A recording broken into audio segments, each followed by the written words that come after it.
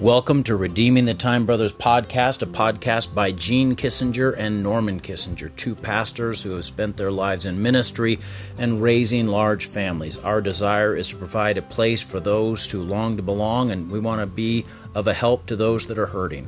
Today we're going to have a bite-sized daily devotional. It's out of Isaiah chapter 42 and verse 9, where it says, "Behold, the former things are come to pass. New things do I declare. Before they spring forth, I tell you of them." It's time to declare new things. Here in this confirming verse in which God speaks to his people Israel, we see that the Lord declares new things before they happen. If you're like me, I'm sure that you are ready and waiting for some new things in your life. You need some changes. Reading this book is God's will and timing for you. Even though I know these principles, I too need to be reminded of them occasionally. Sometimes we all need to be stirred up in the things we already know. It encourages us to begin operating once again in powerful principles that we have let slip away.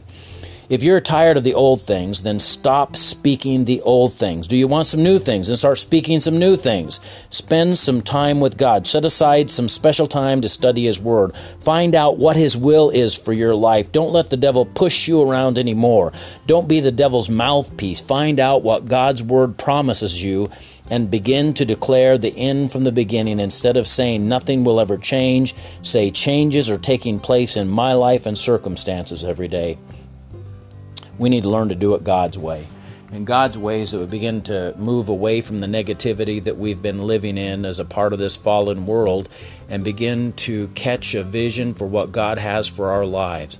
I'm convinced that we live below the level of mediocrity, as Chuck Swindoll says in one of his books. We don't fly close enough to the flame of the Holy Spirit of God. We don't move in the Holy Spirit's power.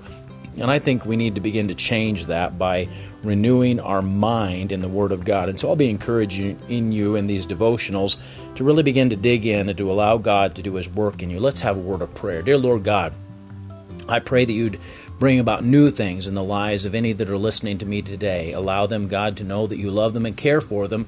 But even above and beyond that, allow them to experience you as the hope of their salvation, as the light of their countenance, as the one that begins to bring blessing and life and peace and joy and love into their lives, instead of allowing the negativity and the hate and the jealousies and the petty emotions that we have allowed to control us. Wash us and make us clean. Draw us so close to your heart. In Jesus' name, amen.